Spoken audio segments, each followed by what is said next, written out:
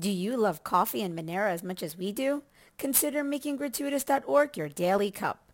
Pay with Monero for premium fresh beans, and if you like what you taste, send a digital cash tip directly to the Guatemalan farmers that made it possible. Proceeds help us grow this channel, Gratuitous, and Monero. This week on Monero Talk is sponsored by Cake Wallet.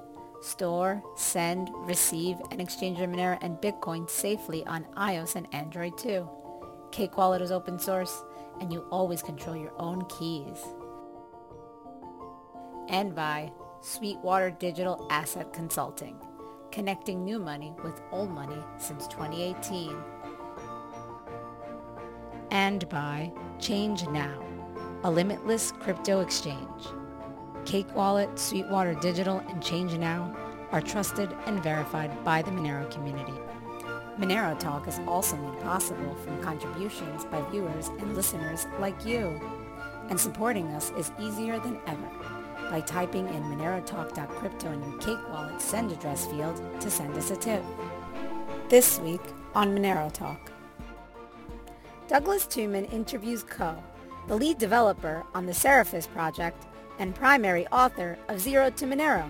The two discuss his latest work on Seraphis, what it is and how it will benefit Monero, the pros and cons of ring signatures, the similarities of Seraphis to Relentless Spark, the challenges of developing code robust enough to last 20 years and beyond, as well as why he thinks Monero is better at being digital cash than Zcash. Monero Talk starts now. All right. Ko, what's going on, man? Not a lot. Guess we're going to talk about Seraphis today. Who's that friend you have next to you over there? His name is Russert. Russer. Yeah. It looks like you two are very close. He likes to hang out with me. He's a very selfish cat, but he's friendly. We'll talk about Seraphis. I actually went and was looking back at some old videos. I looked back at the video I guess we did over a year ago, which was the first time I met you. And we were talking about Zero to Monero, which you had helped author, or I guess you were the lead author on. Mm-hmm. Anybody listening to this, I highly recommend you go back and watch that video. We covered a lot of ground there. Really? Because we basically went through the entire write-up of Zero to Monero, and it's pretty impressive. When is the next one coming out? Not for a while. Okay. Maybe 2023. We'll see. And I'm realizing we never really talked about your Monero story because we had Sarang on as well, so we didn't really do the one-on-one. So we'd love to hear a little bit about that before we get into Seraphis. What got you into Monero in the first place? Well, nothing too exciting. It was 2017 when it became first hit the mainstream news cycle because of the large price increases. I caught my attention, and I was just looking around at stuff, trying to understand what was going on, and I immediately became interested in Monero because it was the only currency that was advertising itself as fungible. At the time, I had an understanding of the importance of fungibility. So after that point, I wanted to understand how it was fungible. Like it's not something where you can just imagine how it could be the case that a digital currency can be fungible. So as I was looking around, trying to look at the available resources explaining how it could be fungible, I was somewhat frustrated that I was unable to the available materials weren't adequate to really explain it to me. But then I found Kurt Alonso's master's thesis, which is the precursor to Zero to Monero. And so as I was reading his paper, I decided to like edit it to fill in the gaps of my understanding as I was going through it. So because his thesis was laid out quite well from like early principles up to all the way up to the full protocol. So it had all the right steps. There were just some missing details that, since I wasn't like a student of mathematics or cryptography or whatever, that I had to fill in the blanks, I guess. And also with the protocol too, there were a lot of details that are just really difficult to understand unless you spend a lot of hours staring at the code base, which I ended up doing to get a full understanding. So the first Zero to Monero book was kind of the result of my editing his thesis as I was improving my understanding, as like a kind of an exercise, a learning exercise. And then the second book, I just wrote that one because there was more things to say, especially after a year and a half of development and so on. Very cool. And so you said 2017, so were you already looking at crypto at that time? Were you already, interested in Bitcoin? You said it was the fungibility that attracted to you. Well, I was just curious of Bitcoin's lack of fungibility at that time, or? Well, yeah, I mean, it's well known. So I was just interested, and then I was looking around. I was like, oh, Monero's the only fungible one, so I'll look at this one. I don't care about the other ones. And then, yeah, I wasn't looking at buying cryptos or anything like that. I was just interested from a technical perspective, how it would work. So you probably understand Monero better than most. There's few people that understand it as well as you. At this point, yeah.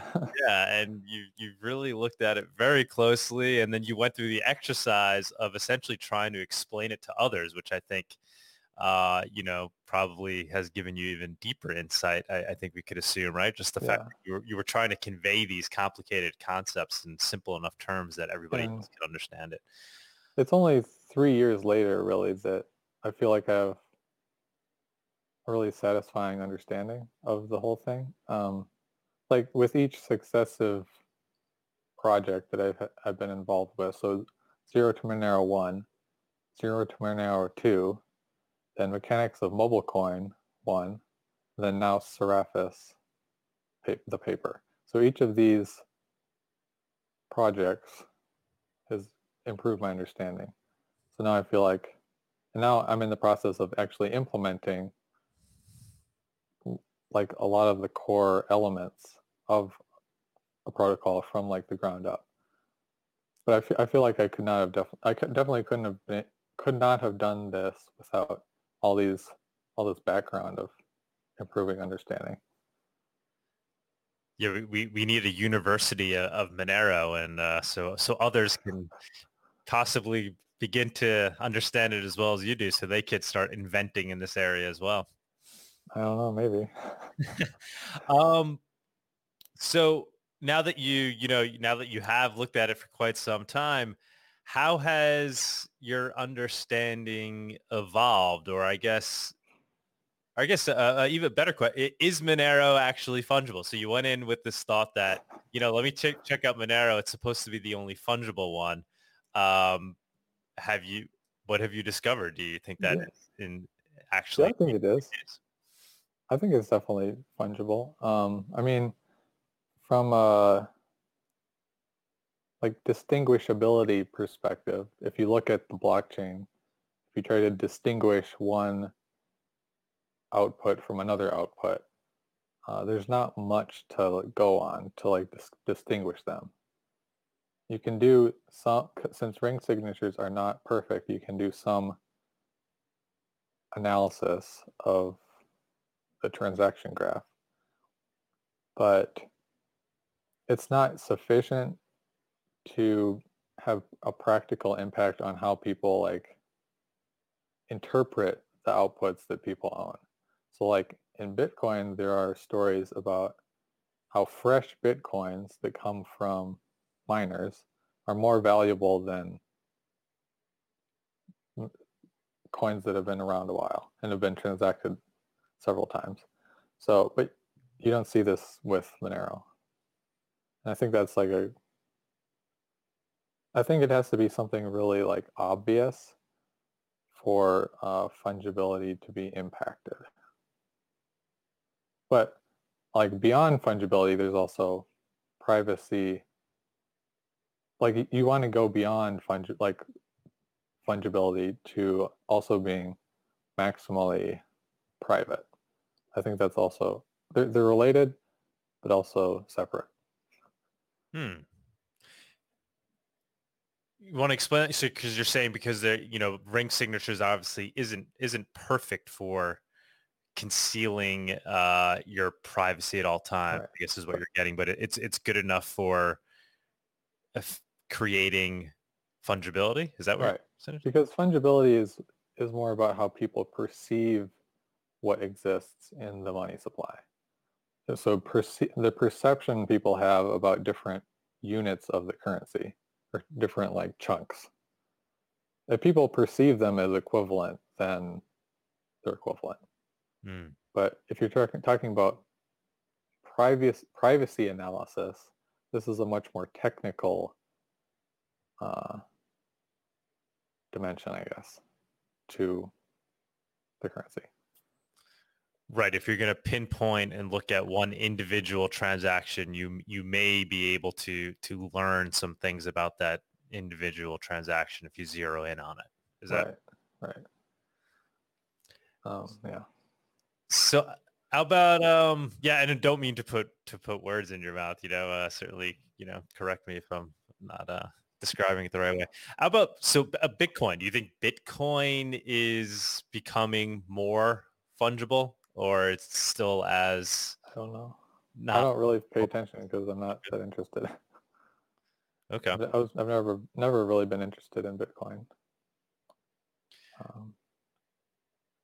It doesn't seem like they're ever going to implement any, like the Bitcoin people invented confidential transactions, but it doesn't seem like they'll ever implement it. So I guess they're just doing something else separate from what Monero is doing.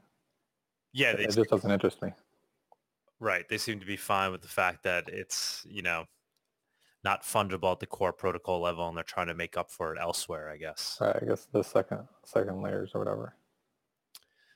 So where do you see Monero ultimately going in terms of its technology, it's the moving parts that it has? You think ring signatures are here to stay for quite some time, or do you think we're going to move away from that and replace it with something else? I mean, I don't know what else. Well,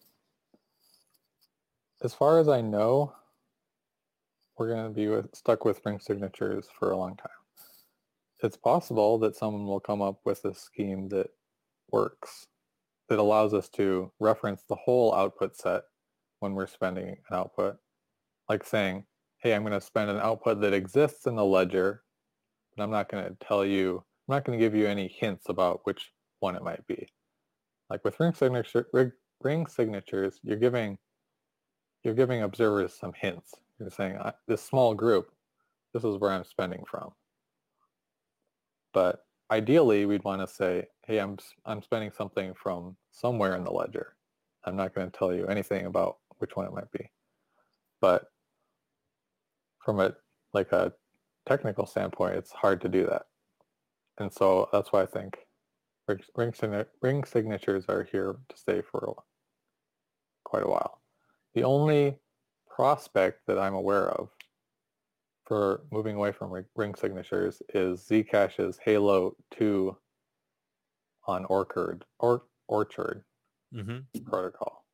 But apparently the details about that are both scarce and very difficult, challenging, like way above my head, that's for sure.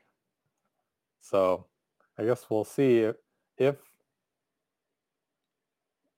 that that idea ever becomes publicly understandable, which it isn't right now, then maybe that'll show us the way into the future of moving away from ring signatures. But if it doesn't, then we're just going to be doing ring signatures for the foreseeable future.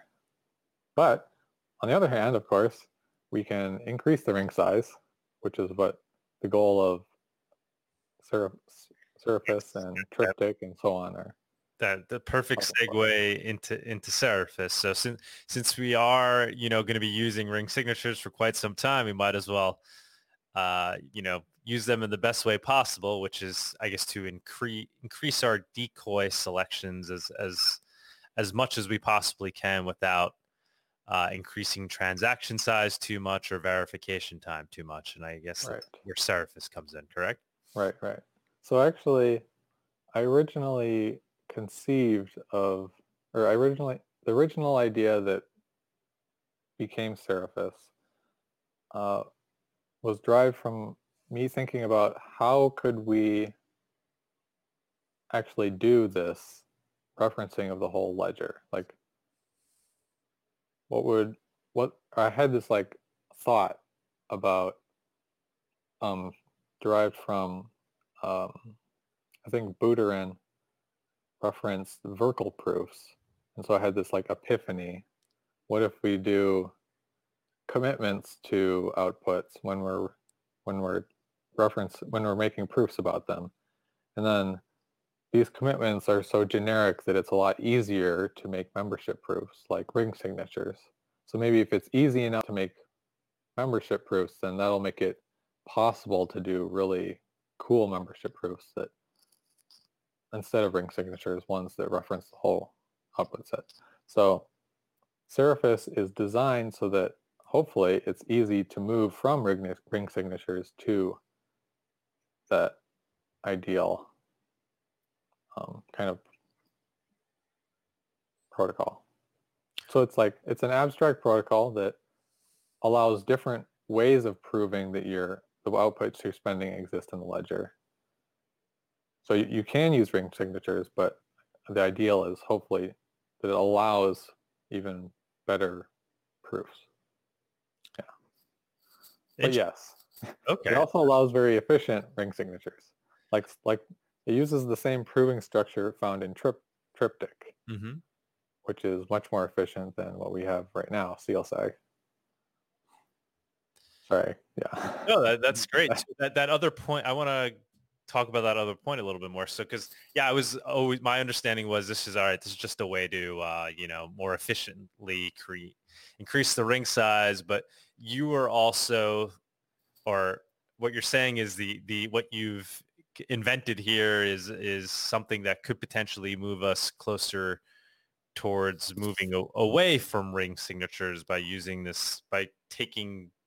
removing the proofs from the ring signature system. Yes. I'm not completely butchering it, but it's getting us closer towards hopefully a different methodology for obfuscating the sender. Right. Potentially. It takes us a step further. Now, so like with Halo, does this get us closer towards something like that, or you wouldn't even be able to comment on that? I don't know anything about that stuff. All I can say is that the statement you have to prove for a membership proof in Seraphis is a lot simpler than the statement you have to prove in CLSAG. So in Ring CT, in Ring CT you have to prove one that the output you're spending exists in the ledger. You also have to prove that you own the output in the same proof. And then beyond that, you also have to prove that the key image was produced from the output you're spending. So you have to do all three of these things in the same proof. But with Seraphis, you only have to do the proof that it exists in the ledger. So hopefully this, by taking these two out and doing them separately, hopefully it's a lot easier to do this. Nice. And so you can just have some kind of generic, like I think Halo 2 is supposed to be kind of generic. So hopefully it's these kind of the simple thing you need to prove and this generic proving system can combine. We'll see. It's very exciting, Matt. We should probably mention you're a mechanical engineer by trade, right? I mean, and then by training, but not by trade. I've never actually done it. And then you went down this rabbit hole of Monero and figured all this out somehow and are now on the cutting edge and essentially inventing new things here. More or less. So Triptych didn't do it this way, right? Triptych was different. Right. So Triptych did all three in the same proof. Mm-hmm. Even though we can use the same proving structure to do Seraphis membership proofs, it's the usage in Seraphis is a lot simpler than in Triptych, where it's doing multiple things at the same time. But yeah, Triptych had to do all three things in the same proof, and that unfortunately caused us to need a new way of constructing key images. And this new way of constructing key images that was compatible with the proving structure that was defined in Triptych meant that it became a lot more difficult to do multi-signature transactions because these key images weren't very compatible with how you want to perform multi-sig. So, but with Seraphis, since these things, the things related to the key image are separate from the membership proof structure, you can do a separate proofs about you can have much more arbitrary definitions of the key image. And so we can easily have a key image that works well with multisig and is also has all the other properties that we want from it, like not revealing which output you're spending or whatever, stuff like that. And was that part of what you were thinking about as you were coming up with this, was a way to make multisig work, or it just happens that it works out that way? It kind of all fell into place after the initial idea I had. There was some original uncertainty about how to do, I think originally maybe I just went with a Triptych style of key image. But then as I thought about it and as I discussed with the people working on Lelantus Spark, as we discussed this, how to do it better, we came up with the current approach, which is compatible with multisig or friendly to multisig.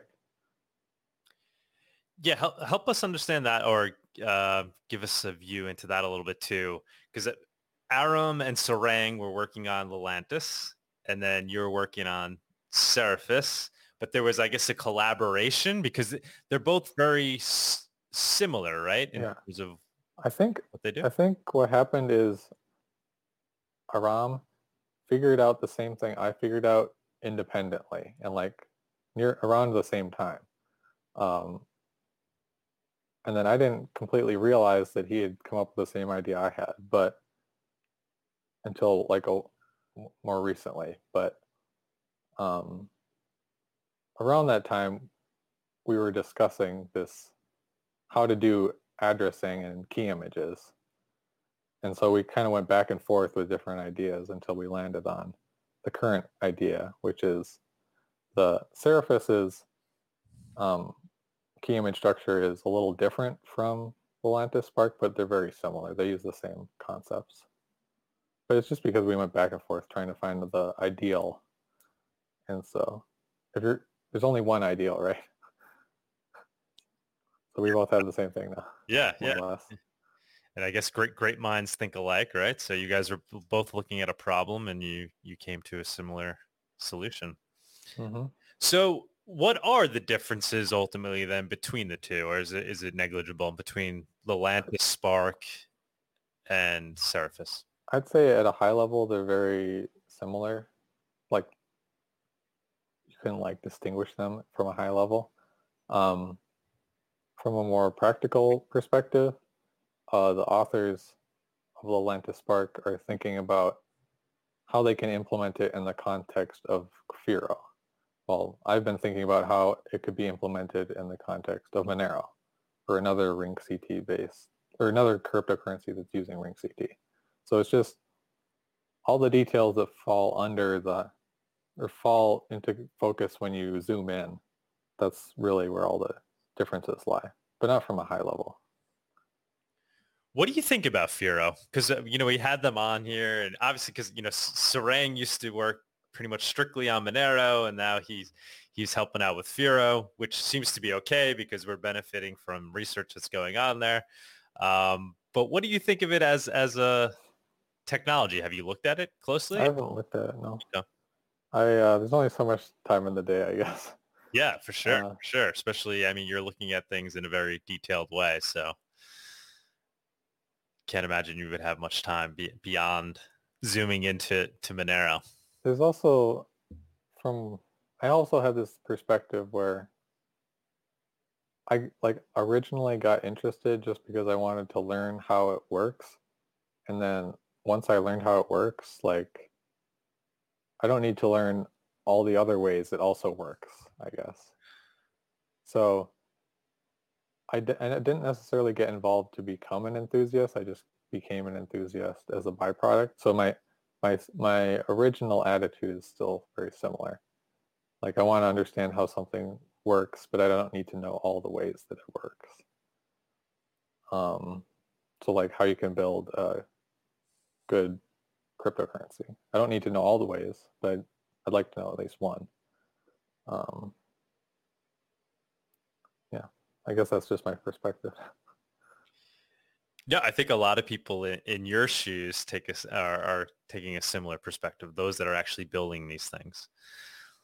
Um, So I guess let's zoom out for a sec. I just want to make sure we cover what are all the potential benefits that we're getting with Seraphis? So we mentioned that the ring size, or I guess we implied that the Seraphis allows larger rings with similar efficiency to our current protocol. So probably on the order of 64 to 256 ring members instead of what we have now, which is 11. And also recent research and dev meetings we've kind of come to a loose consensus that we want to go to 16 ring members for the next hard fork. It's open for debate still, but anyway. So yeah, with Seraphis we can go to much larger ring sizes without sacrificing efficiency in terms of either transaction size or how long it takes to verify that a transaction is valid. Also, multi-sig is we we have the same level of friendliness to multi-sig with Seraphis as we do with our current protocol. So it's kind of neutral in that dimension. But relative to Triptych, it's a better protocol, I guess, on that level or on that from that point of view. The other main benefit is versatile addressing schemes. So it's also a downside to Seraphis is that it cannot be implemented without abandoning the current address format. So the current, like the string of numbers and letters that you send to people to give you like Monero, like here's my address, give me Monero. Those have to go in the garbage if you want to use Seraphis. And you have to get new strings. You don't need new wallets, but you need new address strings. So that's the main downside to Seraphis. But on the upside, these address strings could be more powerful. So you can have more more fine-tuned, for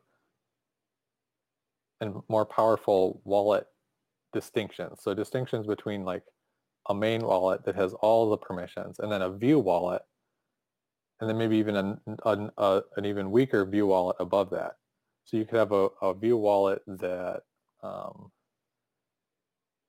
that identifies outputs that you own, and then another view wallet that's more powerful that can see when you've spent outputs. But your spend key that allows you to spend those outputs is still on a third wallet. But there's also a bunch of other variations that are possible of view-only wallets with different levels of authority. And so right now, all you can do with the view-only wallet is identify outputs you own. You can't even identify when they've been spent. So we have this weird user experience where if you want to have a separation between view and spend wallets, you always have to be exporting your key images up to the view-only wallet for your view-only wallet to recognize when outputs have been spent. So I think this would be a big improvement to have a view-only wallet that can actually identify view when the outputs have been spent. So view the whole balance of your account. But there are other details. Yeah, I remember when I first got into Monero, the view only key, and it took some time to even realize, wait, that was only with incoming transactions and not, because you would just assume it would mean both. So talk about that a little bit more. So what do you envision that potentially being used for? So this way of using different levels of viewing into transactions or wallets. Does that mean the way we use wallets may change as well? Our wallets that we have on our phones may function differently as well, or there may be see that changing how wallets function on a fundamental. One way that it can be different is maybe not from a mass user perspective, but from a business perspective, is you can have an accounting department with a view-only wallet that can see all the incoming and outgoing transactions, but that doesn't have the authority to spend outputs. So you have your authority with the key, whoever financial officer, and then your view-only wallet with the people who are involved with looking at all the numbers. From a user perspective, it's if you have like a ledger, one of those little devices that has your spend keys, and then you can have your view keys on a much more a lot easier to use device, like a phone. So you have your ledger in your phone. Your phone looks at the ledger, or is that what's called, the ledger? What are those little doohickeys called? Yeah, there's a ledger. Ledger's one of them, one of the hard. Okay, yeah. and then your phone can see all the incoming and outgoing. And then if you want to spend something, you talk between your phone and your ledger to spend it or whatever. Right. So like Monero, are you following that? They're trying to come up with something that's doing that right now, even without Seraphis existing, where they would have Monero would be running on your Android phone, but then there'd be another version called the Sidekick that's also running on another Android phone that you have, and that would essentially be your hardware wallet that holds the keys. The problem right now is now your hardware wallet always has to be exporting key images. Mm-hmm. But if you didn't have to do that, that would make the UX, I think, a lot more friendly. Like you only have to talk to your hardware wallet or your secure location of your keys if you want to spend. That's the only time they need to talk. I think that from UX perspective, that's just how it should be. Interesting. So that'll be interesting to see how that develops. And then how about like some like My Monero? Are you familiar with My Monero? How they essentially use the view key to more quickly update a wallet, so you don't have to download the whole blockchain essentially. One variation of addressing schemes that you can come up with is a view-only wallet that can identify outputs you own, but can't actually read the amounts in those outputs. So you could have something with like My Monero that finds all the outputs you own and gives them to you, but it doesn't know how much is the amount involved. Like right now, My Monero knows all the amounts, but it'd be cool if they could find the outputs for you, which is convenient. But I can't read what's in them. Oh yeah, that's great. So that would get rid of some of that criticism there. So you would still have that improved usability without that sacrifice that you're making with them potentially. That's one possibility. Yeah. Very. It's not like infinite capabilities of these variations, but like, yeah, there's several options to choose from, and you'll get different capabilities with each option. And I think I heard you mention it potentially could make atomic swaps more usable. Oh yeah, I forgot about that. In Monero? There's too much to remember. Yes, so you can now, with Seraphis, it's possible to chain transactions on top of each other without having a blockchain involved. So right now, if you want to make a transaction that spends from another transaction, this transaction has to be in the blockchain, because when you say, hey, in this transaction, I'm spending the output that exists in the ledger, it has to be in the ledger. But with Seraphis, you can authorize the spend of an output without saying where it is in the ledger, because the membership proof of the three things, remember, the membership proof and the proof that you're authorizing the spend of an output, these are separate. So you don't have to do the membership proof right away. You can just say, hey, I'm spending this output, even though the output isn't in the blockchain. So you can create a transaction that spends something in the blockchain, and then the outputs of that transaction, wait, hold on. Yeah, from the outputs of that transaction, you can make another transaction, but don't submit it yet. And then you make a third transaction that spends the outputs from that transaction. And then, yeah, this is transaction chaining. You can just keep going up and up and up. And then I guess this allows atomic swaps to be more useful. I don't know why, but it does. And I think potentially for doing something like a Kickstarter on Monero, right, which we've never been able to really do. Yeah.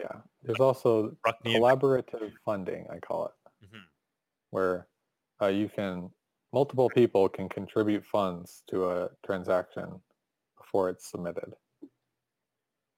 So yeah, you can crowdsource all the funds for a transaction. You can do this because,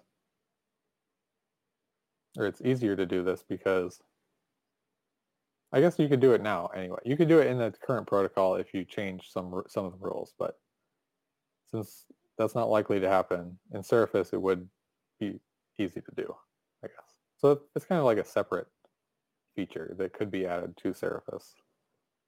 But could be doing that easier. Yeah. Which is, I think that'd be very, that'd be a great thing to have, especially on, the way we fund things in Monero. It'd be cool to have more of a Kickstarter-like model where funds can get essentially kicked back if funding amounts aren't reached. One downside to that is the person getting funded could complete the transaction on their own. Like they could just stick their own money in if there's a big gap, and then they just run away with the little amount left that people contributed. So it's not when it's full of other people's contributions, it's when it's full of contributions. Right. Including your own contributions. Right. Well, we'll have to figure that out. Yeah.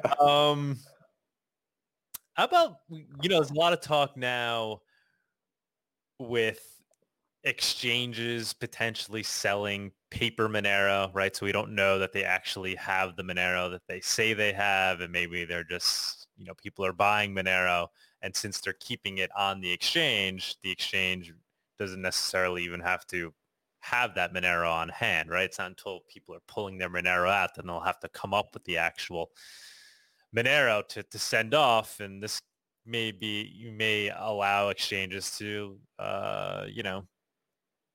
manipulate Monero or just make money off of off of selling something they don't even have. Like fractional reserve kind of thing? Fractional reserve Monero. So I don't know if you saw that there's a lot of talk about that potentially, being something that's taking place, right? And we wouldn't be any of the wiser because we don't have any insight into what the exchanges are doing, and there's no way for us to see the holdings they have. Would these new view key schemes potentially allow us to create a way for exchanges to more easily show us that they have the funds on hand that they claim to have? I think you could, but there might be a lot of privacy implications. Because if you give your view keys out to someone, now they can see, and then these keys can show how much amounts are the amounts in the outputs that you send and receive. Then you're going to have a lot of information about the users of that service, how much money they're sending and receiving. I think there's this what's it called? I can't remember what it's called. There's this proof you can do, like proof of reserves or something, reserve proof. Yes, I've heard that talking about, yeah. How much you, like a range about how much you own. Like you can do a range proof saying we have this much unlocked. But I think all these kinds of things have privacy implications because you have to reveal something to someone. If it's not an auditor, like a private auditor, then this information can just become public. And I don't know if the users will be very happy about that. But maybe I don't really know if there's a way to do that without compromising something. But I think isn't it common to have like auditors that say, "Hey, how are your books looking?" You're supposed to, yeah. But there's all these rumors that some large exchanges may be getting away with selling paper Monero. I don't know how. It's all speculation. I'd say don't store your Monero on the exchange just in case. 100%. We always tell everybody to do that, no matter what, whether or not these rumors are true. You should be pulling your Monero off the exchange. How about the 20-minute send lock time that's currently in place? So you have to wait for 10 blocks to confirm if you receive a transaction, or if you send, you can't send again for another 10 blocks. Yeah. So the reason this exists is because, okay, your transaction says you're spending an output among a set of outputs. And what happens if one of these outputs disappears? Now your transaction is invalid and it goes in the garbage. So if you're referencing outputs that are very recent, they could easily be reorged into oblivion. And then your transaction goes in the garbage bin. So this is an attack vector because someone could spam transactions and also spam double spends of their own transactions. So reorgs are things that happen naturally. There's always these very small reorgs happening that are like only a block or one to 5 blocks long, where because the network is asynchronous and communication is always breaking down or whatever. There's always these small reorgs happening where some blocks are thrown away and replaced with other blocks. So an attacker could take advantage of this to destroy other people's transactions they add transactions, and then the outputs in those transactions are referenced by new transactions by honest users, and then a reorg happens, and now the malicious person who is double spending himself causes some of those outputs to be thrown away. And now the honest user transaction is invalid because the outputs that he referenced are gone. So you could maliciously cause people, honest users, transactions to disappear.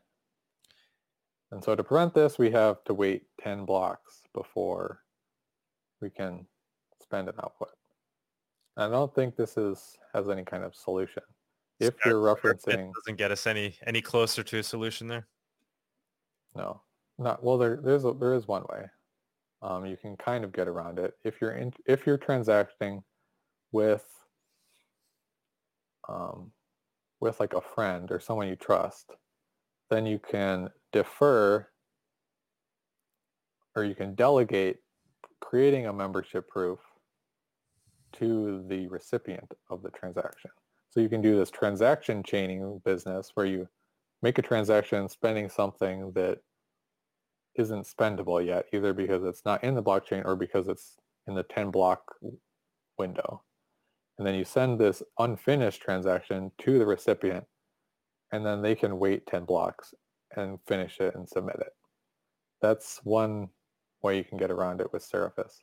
But I think from a broader point of view, I don't think it's really possible without reducing the privacy of transactions. So the only real solution would be to have a transaction type where you directly reference the output you're spending. So you don't have any reference set. You don't have any decoys. You just say, I'm spending this output. And then you don't have the attack vector that I talked about. But I don't know if that's really a realistic solution. Like I don't know if anyone would really be happy to have that kind of privacy reduction added to the protocol. So you're basically saying as long as we're using ring signatures, we're not going to be able to get around this problem. As long as we're using proof of work, we cannot get around this. You can easily get around it with a protocol that doesn't have reorgs, but I don't think we're ever going to stop using proof of work. So yes, ring signatures and proof of work. These two mean you got 10 block lock time. Oh man, wow, we got to get rid of those. Come on, you unless someone has a brilliant idea. That's where you come in. And how about decoy selection? Because there's a lot of talk about that. How we're constantly improving that. Rucknium and Jay Bierman are working on improving that. Does Seraphis tie into that at all, at improving the way decoys are selected? Only indirectly by allowing larger ring sizes. Okay. So you got more rings to choose. Maybe you can do more fancier selection schemes. That's it really. Mm-hmm. It's kind of agnostic to how you select your ring members. Just, hey, pick some and then we'll make a proof about it. Got it. So when do we expect Seraphis to be implemented? Well, I wouldn't or it may not even be Seraphis, right? It's not guaranteed to be implemented. Okay. There's no such thing as a guarantee necessarily in Monero development. First of all, someone could discover that it's horribly flawed, and then it goes in the garbage. That doesn't seem likely to me, but it's never impossible. Someone could today figure out that ring-CT is horribly flawed, and then of course we'd all be doomed, but that's the reality, I guess, of using these advanced techniques. As more people look at it, it becomes like relatively less likely, I guess, that a flaw is present, but it never goes to zero. That being said, we also have to decide if it's acceptable to, like we as in people generically involved with development, have to decide if it's acceptable to get rid of old address, like replace all the old addresses. So that will be I think that would be a really big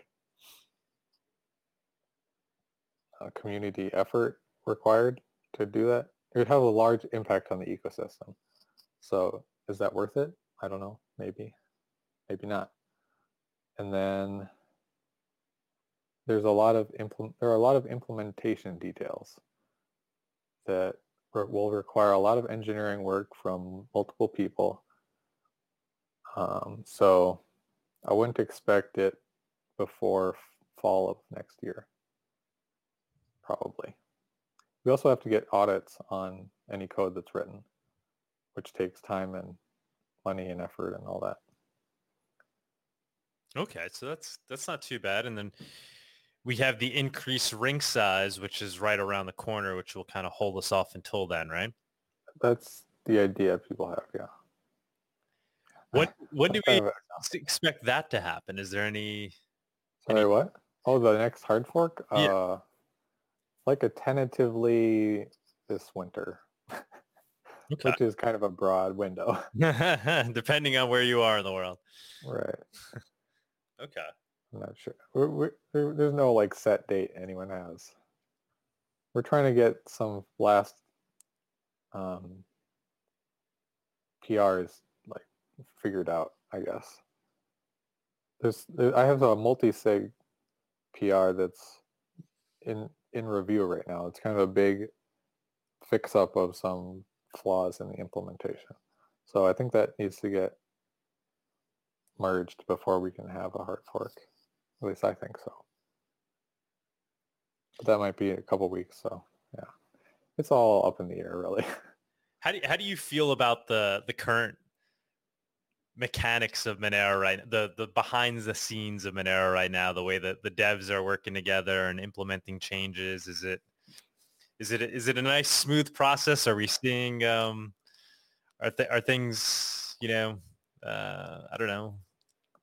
I don't know. I don't know if it's ever been a smooth process, but I don't think there's any like deeply concerning problems with Monero development. It's always been this kind of people contribute things and sort of works out in the end kind of mess. But I think it would be it would actually be concerning if development was more organized and there were more interest groups lobbying for things, because Monero is kind of an idea, and it's not an organization or um, someone's project. It's an idea that is supported by people who contribute ideas and code, but it's not something that's owned by those people in any either objective or like abstract sense.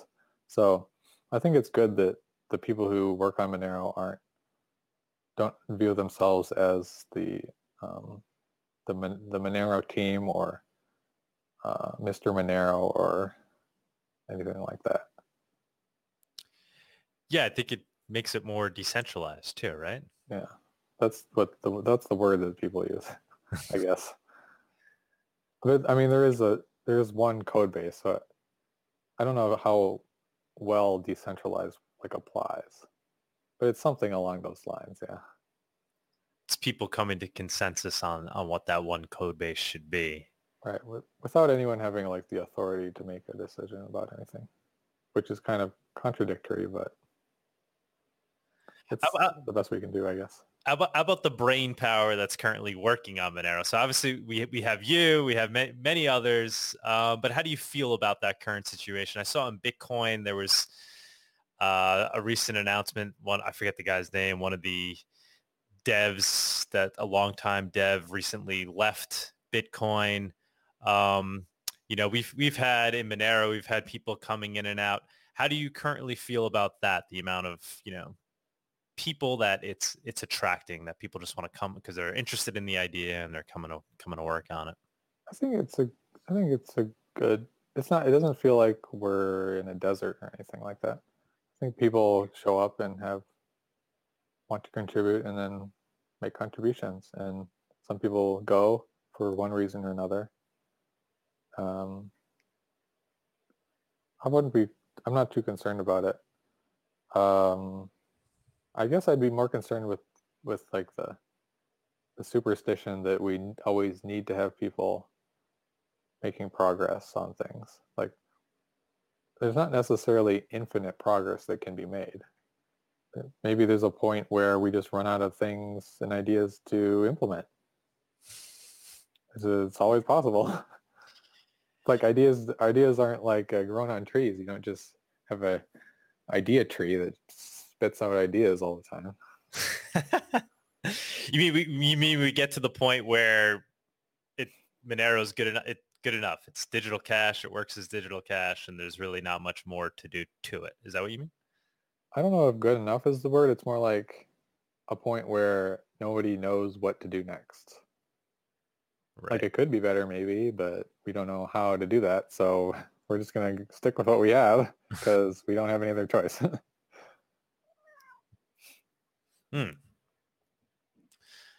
That's It's just like a possible future. I don't know. yeah. Well, I think we're far off from getting to that point, though. It seems like there's still plenty of things to improve sure. upon, right? I think if we were able to implement something like Halo 2 and get that stabilized, after that point we might be in a kind of we might be asymptotic in the number of things we can actually improve on. Mm-hmm. But we're not there. We're not there yet. We're still at least a year away from Seraphis, and then to get something like Halo 2 implemented and studied well, probably another year or two, if Halo 2 is even worth pursuing, or whatever, an alternative. So I think it is possible to reach an asymptote, but we're not there yet, no. So then how do you see like Zcash versus Monero, right? Because we're kind of heading towards the same point, right? We're trying to achieve the same goal, just taking different roads towards it. How do you view those different approaches? Like I feel like Monero's trying to be digital cash from day one, right? Like it's usable as digital cash today. Whereas Zcash is trying to wait for things to be perfected before it actually can be digital cash. Is the simple way of looking at it is the way. I think there are a few perspectives to take into account. So from one point of view,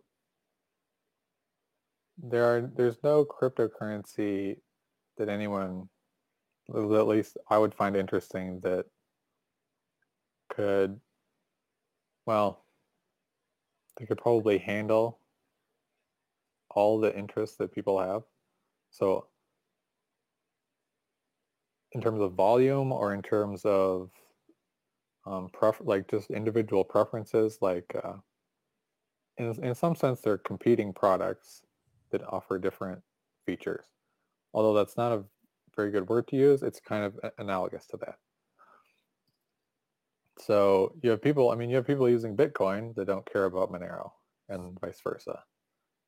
So it doesn't necessarily matter if there are different cryptocurrencies because each currency can succeed in its own right. Like it doesn't have to care what other projects are doing necessarily.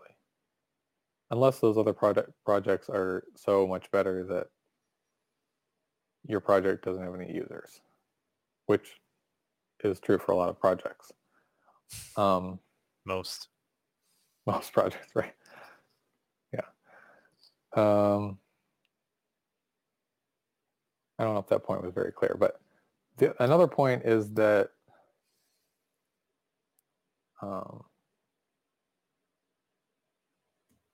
like immutability is very important for a cryptocurrency.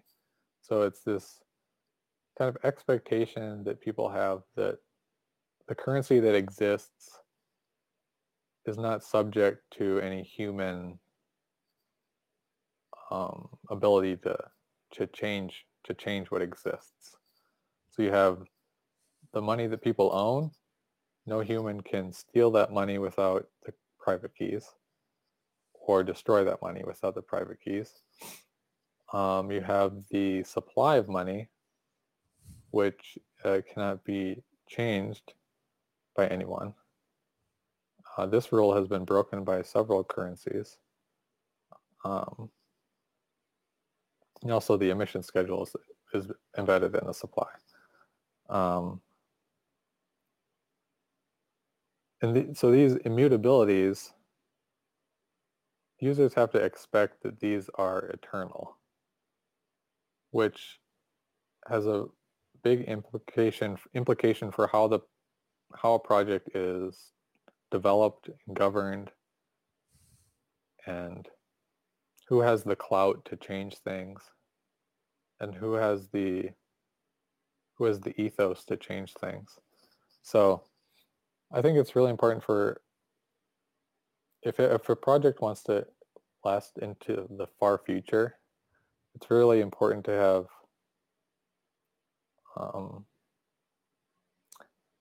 my vocabulary today is not how I want it to be.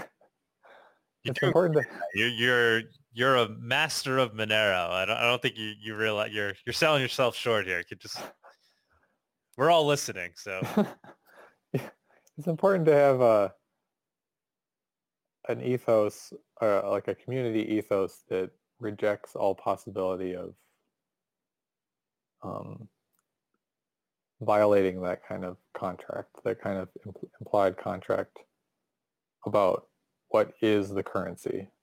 It's this thing that people own that can't be altered, this like contract in code that can't be violated, and also this supply that cannot be affected. And so I think Bitcoin and Monero are two of the strongest current cryptocurrencies from that point of view. So Bitcoin, the idea of Bitcoin ever losing these immutabilities is kind of preposterous almost. Like you'd be laughed out of the room if you proposed making new Bitcoins with new rules or whatever, minting new Bitcoins or rolling back the chain to do some crap or whatever. And Monero is very similar to that. Like there's a very deeply embedded expectation that no one is above the immutability of the code and the idea of the currency as it exists. I think that's very important. So why do I bring this up with respect to Zcash? I think that there's a lot of doubt that people have, maybe both implicitly and explicitly, about how the Zcash currency is governed, I guess. Like the people involved with it. There's a lot of skepticism about, are these people capable of breaking the immutabilities implied in a cryptocurrency? I don't know if they are or not, but I think that's important to think about. Right, and that's something that they can never really change with technology, right? So it's kind of like reputation, right? You have like one shot at having a good reputation. When you screw up, it's pretty hard to then do something in the future that will erase that mistake that gave you the bad reputation to begin with. And so no matter how much they invent on the technological side, they're not going to be able to easily overcome the reputation that they've already have. Is that yeah, I guess so, yeah. Yeah, I kind of look at it that way as well. But I think it is cool that they're spending the resources that they have on trying to do better, like make better technology. Because, I mean, technology is a very real part of this whole puzzle. And so even if a lot of other things aren't going well for you, if you improve your technology, that's still a step in the right direction. And it helps you yourself, but it also helps improve the broader world by adding a piece to the mountain of human achievements that slowly accumulate as new ideas are added, and that helps all of humanity, not just what you're working on. So I think that's good. Yeah. Why do you think they, are essentially, I mean, it's open source Zcash, right? But they're not providing the technology behind Halo to the public right away, I right? don't know what they're doing with that. I think there's like a ethical conflict in Zcash between people who are very open source oriented and also people who really don't care about open source. Maybe I don't know if that might be speaking out of turn, but I think when you get these kind of intellectual property nonsense, you must have people involved who don't care about the ethos of open source, which is unfortunate. But the fact that their licensing scheme is so like weak, I think that implies there are people involved who really do care and would be really not cool with a more restrictive licensing approach. That's my take, I guess. Yeah, I mean, once again, I think it plays to their reputation, right? Because now everybody's looking at this and wondering, why aren't you opening it up to the rest of the crypto community, right?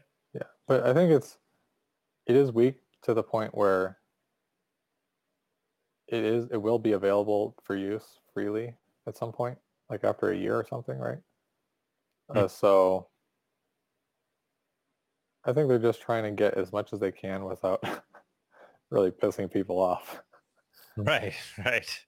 But I don't know if it'll actually have any dividends. It'll pay any dividends for them. Yeah, it seems like a bad play. Yeah. 'Cause I people was I read or I watched this video earlier about a World of Warcraft Reforged, 3 Reforged or something. It's this video game, and alongside this video game release, it was like supposed to be a refurbishment of an old game. And alongside this game, they introduced a new licensing scheme that affected the old game, that suddenly made all the custom games that people invented on their own, like the mods and so on. They made these property of the development company, Blizzard. And so this really upset a lot of people because all these things they invented on their own using the core game pieces or whatever are suddenly property of this company. And it's not clear that the company that did this actually gained anything because they totally pissed off all their users, all these people who were really enthusiastic and like undermined their community and all this kind of thing. I don't know. I don't see like software IP as ever being very non-toxic, I guess. Yeah, I think that's ultimately, like, I think we said it in a couple of different ways, but that's ultimately the problem with Zcash is they have this corporation that's a part of them or behind them that's has these incentives, right? And it's affecting the decisions they make. And it's not just about creating the best form of digital cash in an open and competitive way where anybody can come and participate and use the technology, but it's about winning and potentially enriching those that are a part of this corporation. Yeah, conflict of interest is Conflict of how interest. they call it. How about Lightning Network on Monero or something like it, a second layer? Do you ever think about that? And is that tie into Seraphis at all, whether or not that would make Monero more amenable to a second layer? I've thought about it a little bit, but um, I think that the ability to chain transactions is helpful to reach that kind of point, but I don't think we're there yet. Um, the I think the problem is that it's not possible to like combine transactions, like squish them together. So I think with Lightning Network, my vague understanding is that you can make a lot of intermediate modifications to the channel state, and then it's easy to squash them together. Or if you publish the full, you can easily publish the full chain without anything bad happening. I don't really understand how it works, but it's difficult in Monero because, I mean, we have the 20-minute wait time between each transaction. So if you have this long chain transactions that you need to publish, it might take a few days to publish the channel state. I don't know. It also might become easier to like cheat the channel and like double spend halfway through the chain.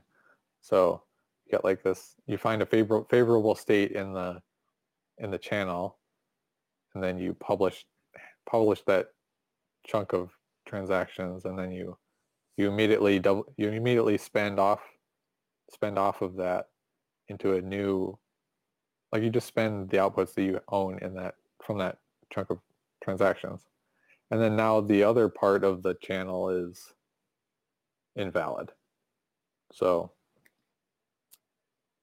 maybe someone who actually understands how Lightning Network works can look at it deeper, but I don't know.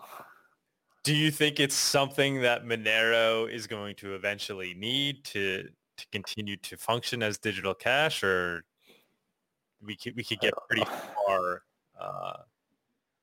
just running, on the blockchain? I think it would be cool to have off-chain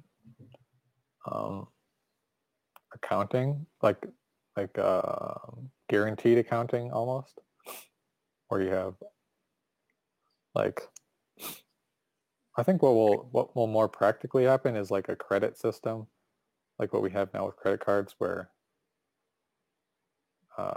you have some credit with a company and then you pay off the credit with Monero periodically, and then this credit is more easily usable. I think like we have that with exchanges basically. Mm-hmm. It's just this credit system where you can deposit and withdraw. It's it's similar to a credit system, where when you're spending things at an exchange, like you're making exchanges in the exchange, you're not actually trading on the blockchain. You're just trading in the books of the exchange. I think we'll see a lot more of this in the future. But off-chain stuff, where it's more guaranteed, like with Lightning Network, it would be cool, but it's probably really hard because the cryptography in Monero is so advanced, and has very strict requirements about what you can and cannot do. Or maybe potentially atomic swapping from Monero into Lightning Network. Is that something Is that something we can do? I don't know. You should have someone who knows about these things and talk about it. What are the other things you think about? What are some of the things that kind of keep you up at night with regards to Monero that you're trying to solve or improve upon? Well, I think the other big topic that has my attention is multi-sig. I wrote a lot about this in Zero to Monero too, about how you can have user-friendly multi-sig,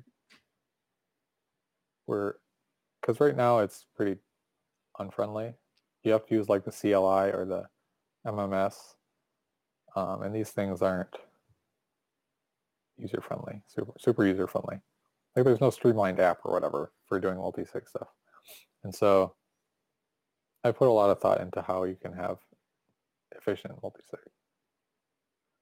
But all that stuff's mostly like worked out already. I've already figured that stuff out. So these days I've just been working on Seraphis, trying to get it implemented. I guess I put a lot of thought into how to, like, from the software perspective, how to write a protocol into code in a way that's easy to read, I guess, because a lot of the current code base is difficult to read. So I've been thinking a lot about how is it possible to do something that's more readable? Easier to extend with multiple hard forks. So if we look in 20 years and we have 10 or 20 hard forks in those years, how will the code base look in 20 years? Will it be palatable?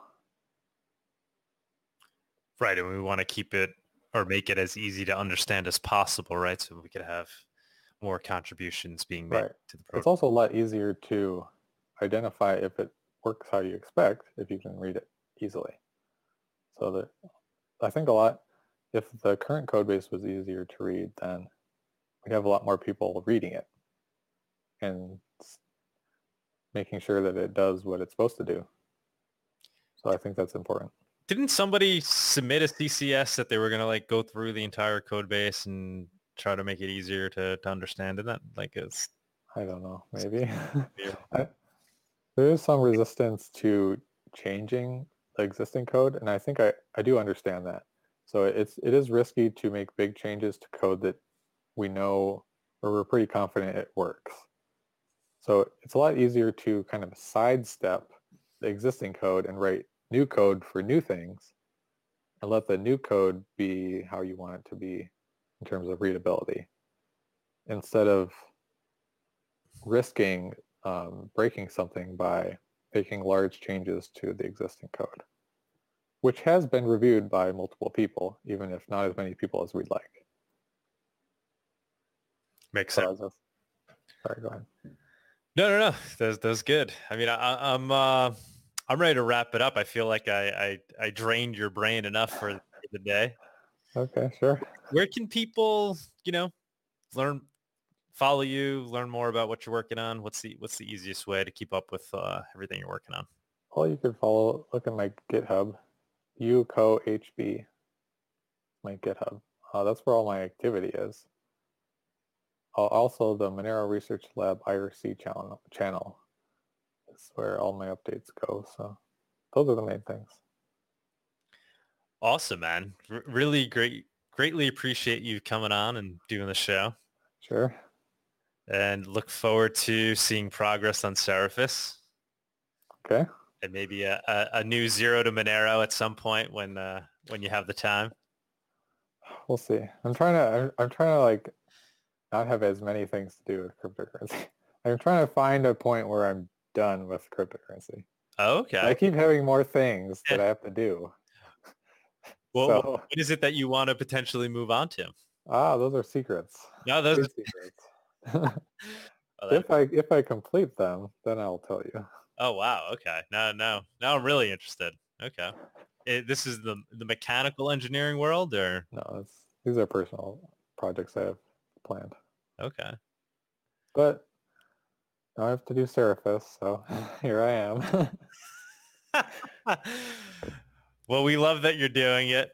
You're certainly having a tremendous impact on the Monero ecosystem and I'd say the world in general. So kudos to you. Well, thank you. All right, Ko. Thank you so much, man. Thanks for having me on. Cheers. Thank you for joining us on this week's episode. We release new episodes every week. You can find and subscribe to the show on iTunes, Spotify, Stitcher, Google Play, YouTube, or wherever you listen to podcasts. And if you have an Alexa device, you can tell it to listen to the latest episode of the Monero Talk podcast. Go to monerotalk.live/subscribe for a full list of places where you can watch and listen.